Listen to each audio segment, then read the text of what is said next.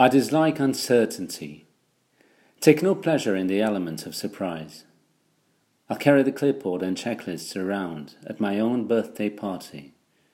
No need to leave anything to chance. It was my son's idea, of course.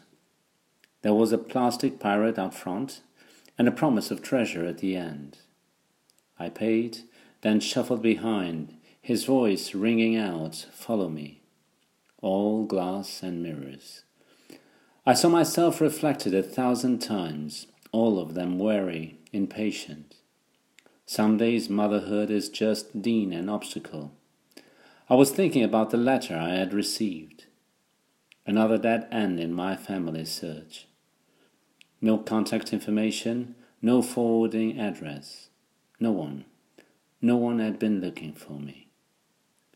At a certain point, I stopped trying, extended my arms, and felt along the walls for hedges.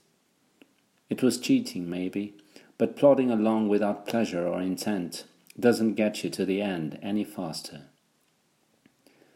It's been 45 years. My mother, my father, they are not getting any younger. Perhaps I waited too long. Perhaps, if I had started earlier, there would have been other options, other people to reach out to. I read once in my file that I had a very good memory, that I memorized the names of all the neighborhood dogs. I would like to know them now. I saw him before he saw me. He was looking around and pacing, not panicked yet, but on the verge. I stopped and watched him for as long as I thought he could bear. He turned when I emerged at last and ran up and showed me the flag he had won for making it through first.